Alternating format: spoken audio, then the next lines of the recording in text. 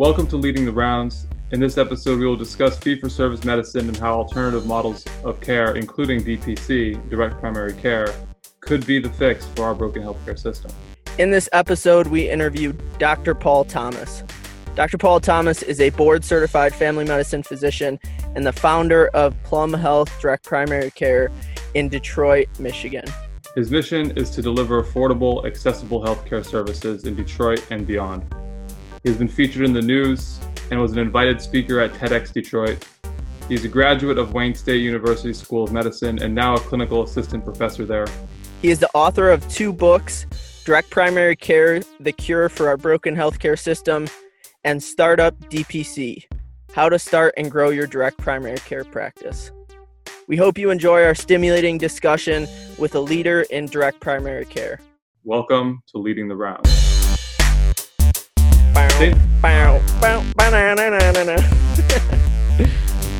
So, hey, everybody, welcome to today's show. We're so glad to have Paul Thomas on with us. Paul is a direct primary care physician at Plum Health Detroit. Paul, welcome to the show. Hey, thanks so much for having me on here. It's great to be here. Awesome. So, Paul, one thing we wanted to start out and ask you is to describe fee-for-service medicine and how direct primary care is different than the typical model. Yeah, in the typical model, all patients must have some form of insurance. And the crime with that is that it leaves so many million Americans out of health care opportunities just because they don't have health insurance. For example, in Michigan, if you make $17,000 a year, you are disqualified from Medicaid. But if you make $20,000 a year, you can't necessarily afford private health insurance. And that's where a lot of bartenders, truck drivers, sometimes teachers find themselves in that position where they make too much to qualify for Medicaid, but not enough to afford private health insurance. So they fall in this gap. And in the fee-for-service system, the health insurance system, those patients just don't have access to care. With direct primary care, we don't bill or use insurance at all. And instead, our patients pay us $50 a month so they can come see us whenever they need to, as long as they pay us that $50 a month. So we can see everyone of all income levels, regardless of their insurance coverage. So I know a lot of people have equated direct primary care to concierge medicine. Is it the same thing? Could you talk a little bit about how it's different or what your opinion of that is? Yeah, I think they're completely different. Concierge medicine is really for the top 3% to 7% income earners. So if you are the CEO or the COO of a company, or you make over $300,000 a year, you probably would want to have a concierge doctor, somebody who can call anytime you need to. Your time is really valuable. But everyone's time is valuable, and people realize that they don't want to wait 2 hours to see their doctor for 10 minutes.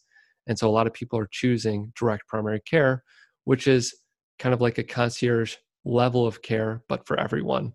And it's accessible for everyone because the price point is affordable for everyone. I say if you have an income, you can afford direct primary care.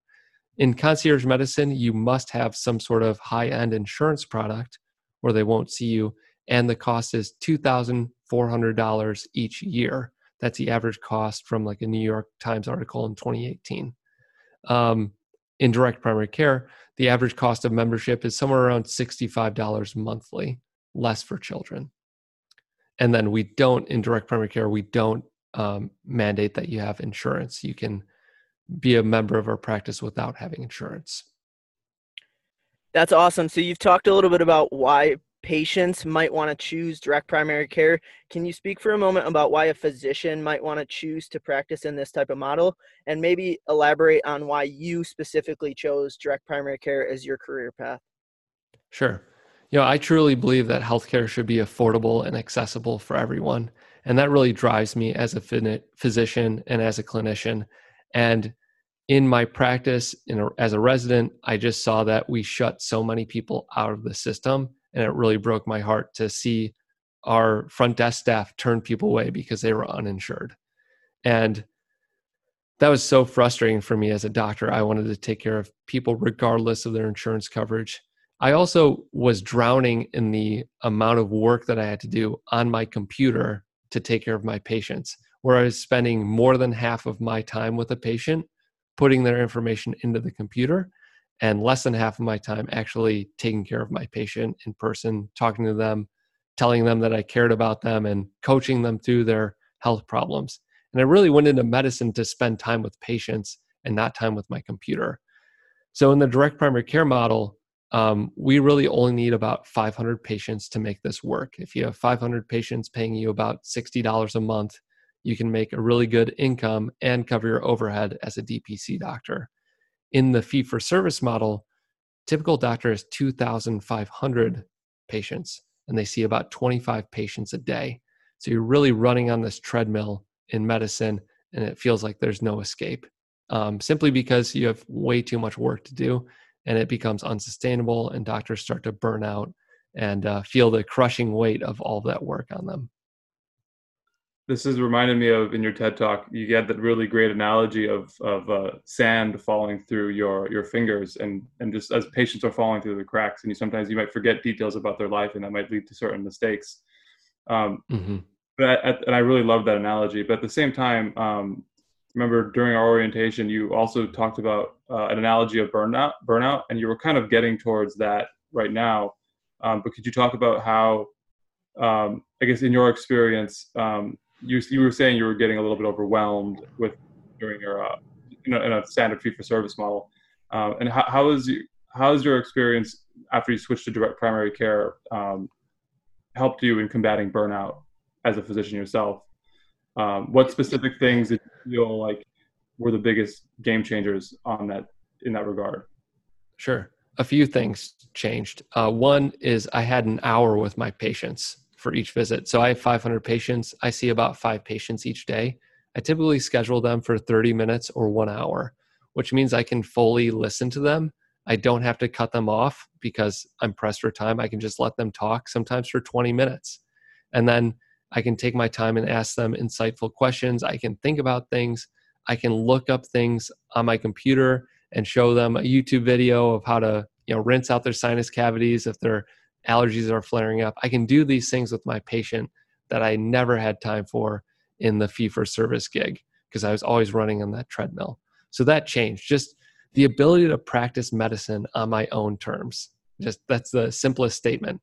And I'm no longer practicing medicine on the terms of the electronic medical record foisted upon us from the hospital system or from the mega EMR companies.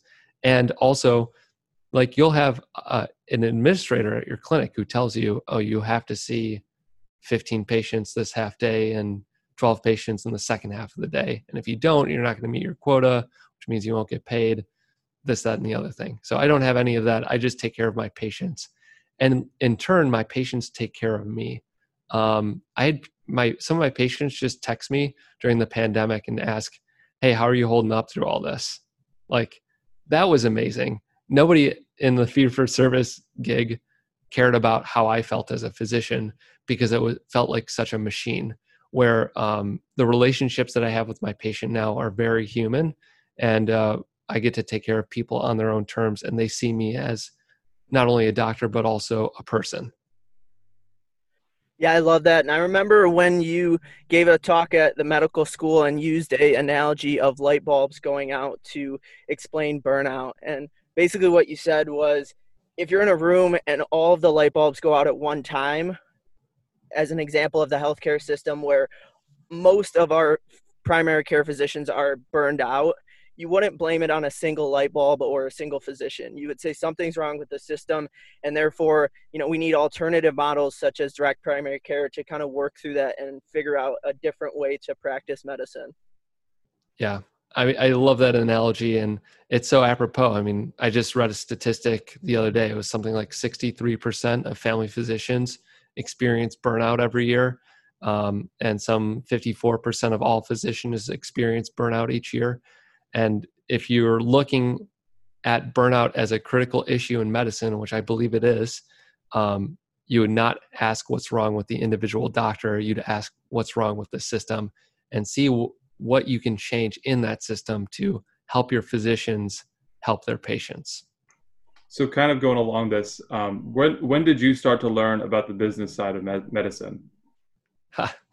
Well, we as a part of family medicine residency training, I'll give them credit. In the third year, you're supposed to do what's called a practice management rotation. And we were given this assignment in this 1 month practice management rotation where we had to write a business plan for a medical clinic, and they had interpreted it as, a fee for service clinic. But I took it as an opportunity to write a business plan for a direct primary care practice. And so I wrote my business plan for a DPC practice in March 2016 during my practice management rotation. And I read a bunch of business books. I read about every week, I read a new business book that first year I started. And then since that time, I've read a new business book every other week just to learn from leaders, physicians, business people, how to practice medicine and earn money and grow a business. Like some of my favorite books are from non-physicians, like Shoe Dog. I believe that's Phil Knight wrote that, just how he started Nike. Or Gary Vaynerchuk wrote Crush It, all about how to market yourself as a person and as a business. And these learnings from outside sources really help me grow my business and feel comfortable and understand that business isn't really complicated. You don't need an MBA to be a good business person because business really comes down to relationships with people, how you treat other people, how you take care of other people. That's the essence of business. And I really, truly believe that if you choose something like a primary care specialty because you enjoy spending time with people, you'll be great as a business person. Yeah, I love that. So when you were learning about business and starting your practice, did you have any financial or logistical concerns to start your practice? And maybe if not, what were some of your biggest roadblocks working through starting your DPC practice? Yeah, I definitely had financial roadblocks because like the average student in 2013, when I graduated from medical school, I had $170,000 in student loan debt. I think fast forward to 2019, it was $195,000 was the average student loan debt from graduating medical students. And that's a big burden because you want to sign, that's why doctors sign the contract with the large hospital systems, because you want to have that security of being able to pay down your student loans. But I didn't do that. I started my business and I did it by more or less bootstrapping and also leveraging some different grants and investing in my business. So I put maybe $10,000 or $15,000 of my own money into the business. I won a grant competition for $7,500. It was like a pitch competition. And then also I got an investment from a family member for $5,000. And all of that investment allowed me to start up. And then I went out and started seeing patients, started generating revenue. And once I generated enough revenue, I qualified for a loan from Wells Fargo for about $30,000 and had enough money to operate comfortably. And since that time, I've just steadily grown my revenue, and I've won a few more grants and a few more pitch competitions to help me grow the business overall. So what would you say to hesitant family medicine doctors who are thinking about going into DPC? Because you just wrote a book called Startup DPC: How to Grow in Your Direct Primary Care Practice. So let's just say there was a family medicine doctor who's really interested in, what would be your top 2 or 3 things you would tell them? Yeah, if you believe in yourself and your ability to deliver medicine on your own terms, if you're comfortable with being uncomfortable and pushing yourself in a direction that you might not have necessarily thought you would have to go, and if you can do that while balancing, clinical responsibilities and running a business, I think going into the direct primary care model is an excellent choice. And beyond that, you get to take back medicine on your own terms. You get to practice how you want to practice. You get to deliver affordable, accessible care to your community where it may not even exist. And you'll be able to help people on a level that you never knew was possible. The people who thank me from their heart for the services that we provide at our clinic. And sometimes I get numb to it, but it can be life-changing for individuals and families who are dealing with high blood pressure or diabetes that feels out of control. And you could be the doctor that helps them get things back into control and get things manageable for them. Now, do you think there is a future in this model of direct primary care in other specialties? Or do you think, what do you think the future is for direct primary care? Yeah, I think direct primary care could easily take over 20% of the marketplace. Currently, only 1.5% of family physicians are practicing in the direct primary care model. I could see that easily going up to 20% over the next 10 to 20 years. As the model grows, as more people hear about it, as more people understand it, as more patients demand it from their communities, community physicians, more and more doctors will be providing this sort of care. We've seen other successful specialists take this on. There's a rheumatologist that does it, a few dermatologists. It may not be for everyone. I think there's some good, in the truest sense of the word, fee-for-service operations. Like if you look up the Surgical Center of Oklahoma, they have a surgical center and they provide cash pricing for all of their operations. So you could transparently look at what operation you might want to get and go for, let's say, cholecystectomy, removing the gallbladder, and it's $3,500 on their website, or a joint replacement might be $6,000. You can see other specialists adopting this cash pay model, and I'm hoping that the more doctors that do this, the lower the price points will be driven down in our healthcare system overall. So do you think this more cash-based model is what we're going to see spring up in the future? Do you think this is a way we should go moving forward? Well, I think the insurance companies leave us no choice. How many people do you know now with a deductible that's $7,000 a year, $6,950, and you're paying, let's say, $300 a month for a very basic health insurance plan with a $7,000 deductible? So then if you pay out of pocket, let's say $50 a month, that's $600 a year to be one of our patients, and we do some basic blood work, and it costs you $30 a year for your blood work. And I can prevent you from seeing any fee-for-service doctor and prevent maybe an urgent care or an ER visit. I could save you thousands of dollars in a year. And consumers, patients are waking up to this reality of the highway robbery that is health insurance, and seeing through all of that clutter and noise and seeing healthcare and the price points therein, and understanding that it is affordable if they seek out the right kind of doctor. So what do you feel is the biggest hurdle for everyone trying to move into this cash-based model? Say specifically doctors who practice in surgical specialties. I think that to me seems like the hardest transition because of the reliance on a lot of equipment, specialty equipment, things that are otherwise quite expensive because of I guess the biotech industry or the medical device industry.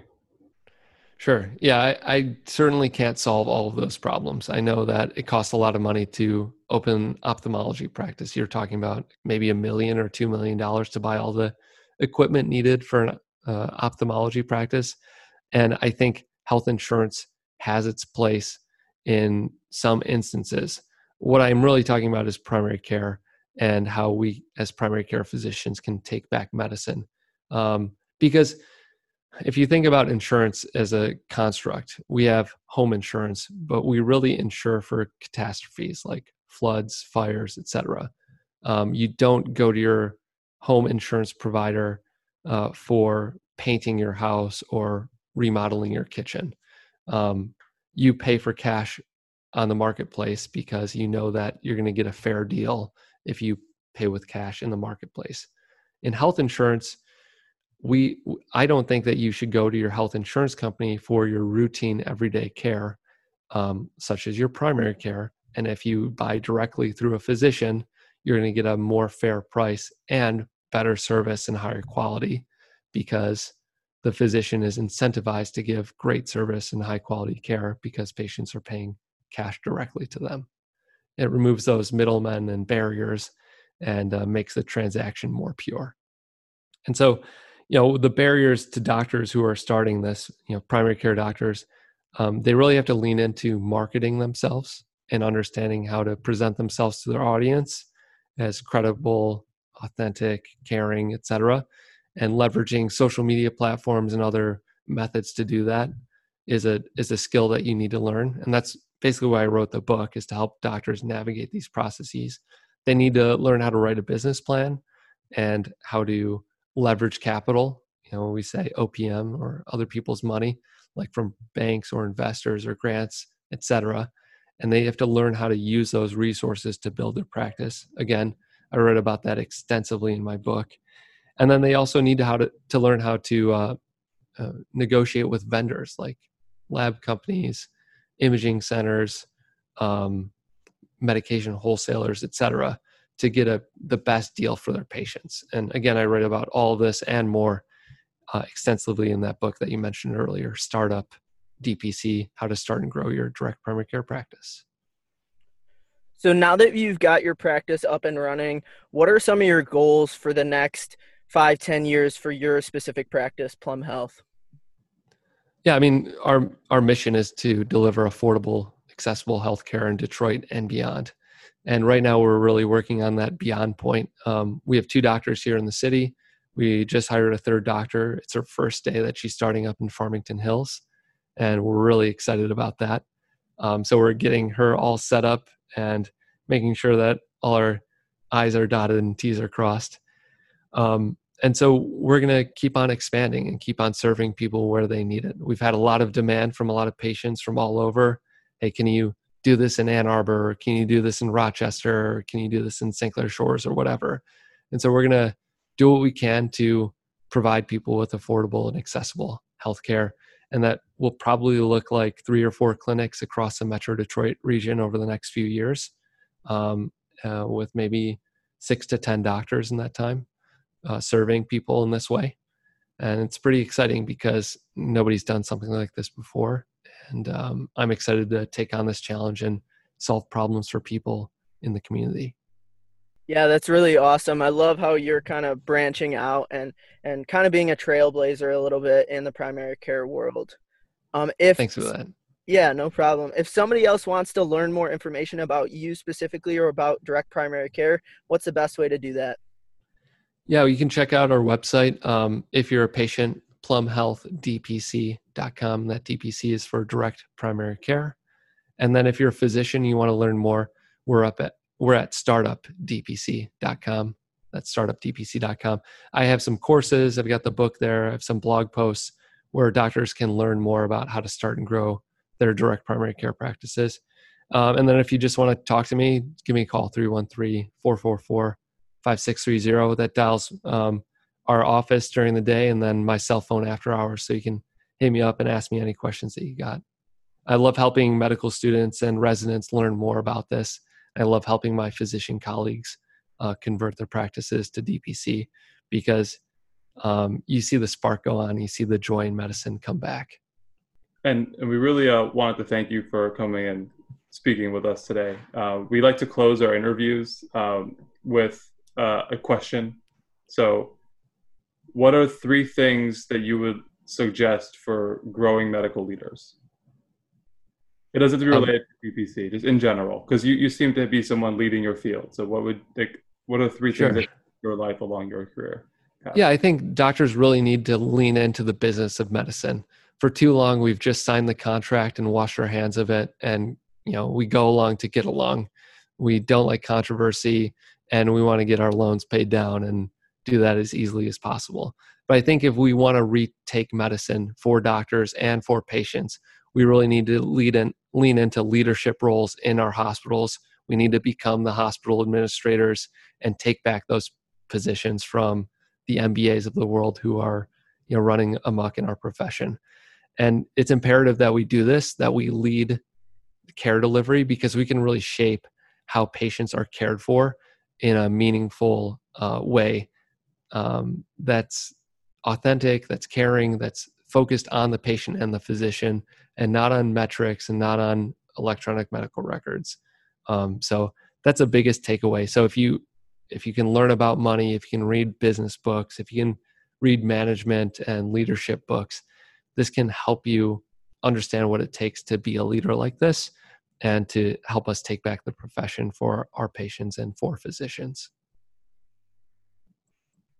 Well, thanks so much for coming on today, Dr. Paul Thomas. It's been a pleasure having you on, and hopefully our listeners were able to learn a lot about leadership and then also direct primary care. Hey, thanks for having me on. And everybody, keep up the great work. I know it's a tough thing to become a physician, a lot of long hours, but stick with it. And if you need any help along the way, don't hesitate to reach out.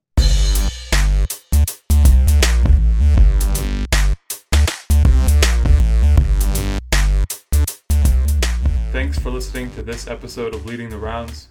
We hope you learned something new or got a thought you can reflect on to further your own leadership development. If you like our content, please subscribe and follow. We work to put out a new episode every other week. You can also connect with us on social media on Instagram, Facebook, or Twitter at Leading the Rounds, or email us at leadingtherounds@gmail.com. See you next time on Leading the Rounds.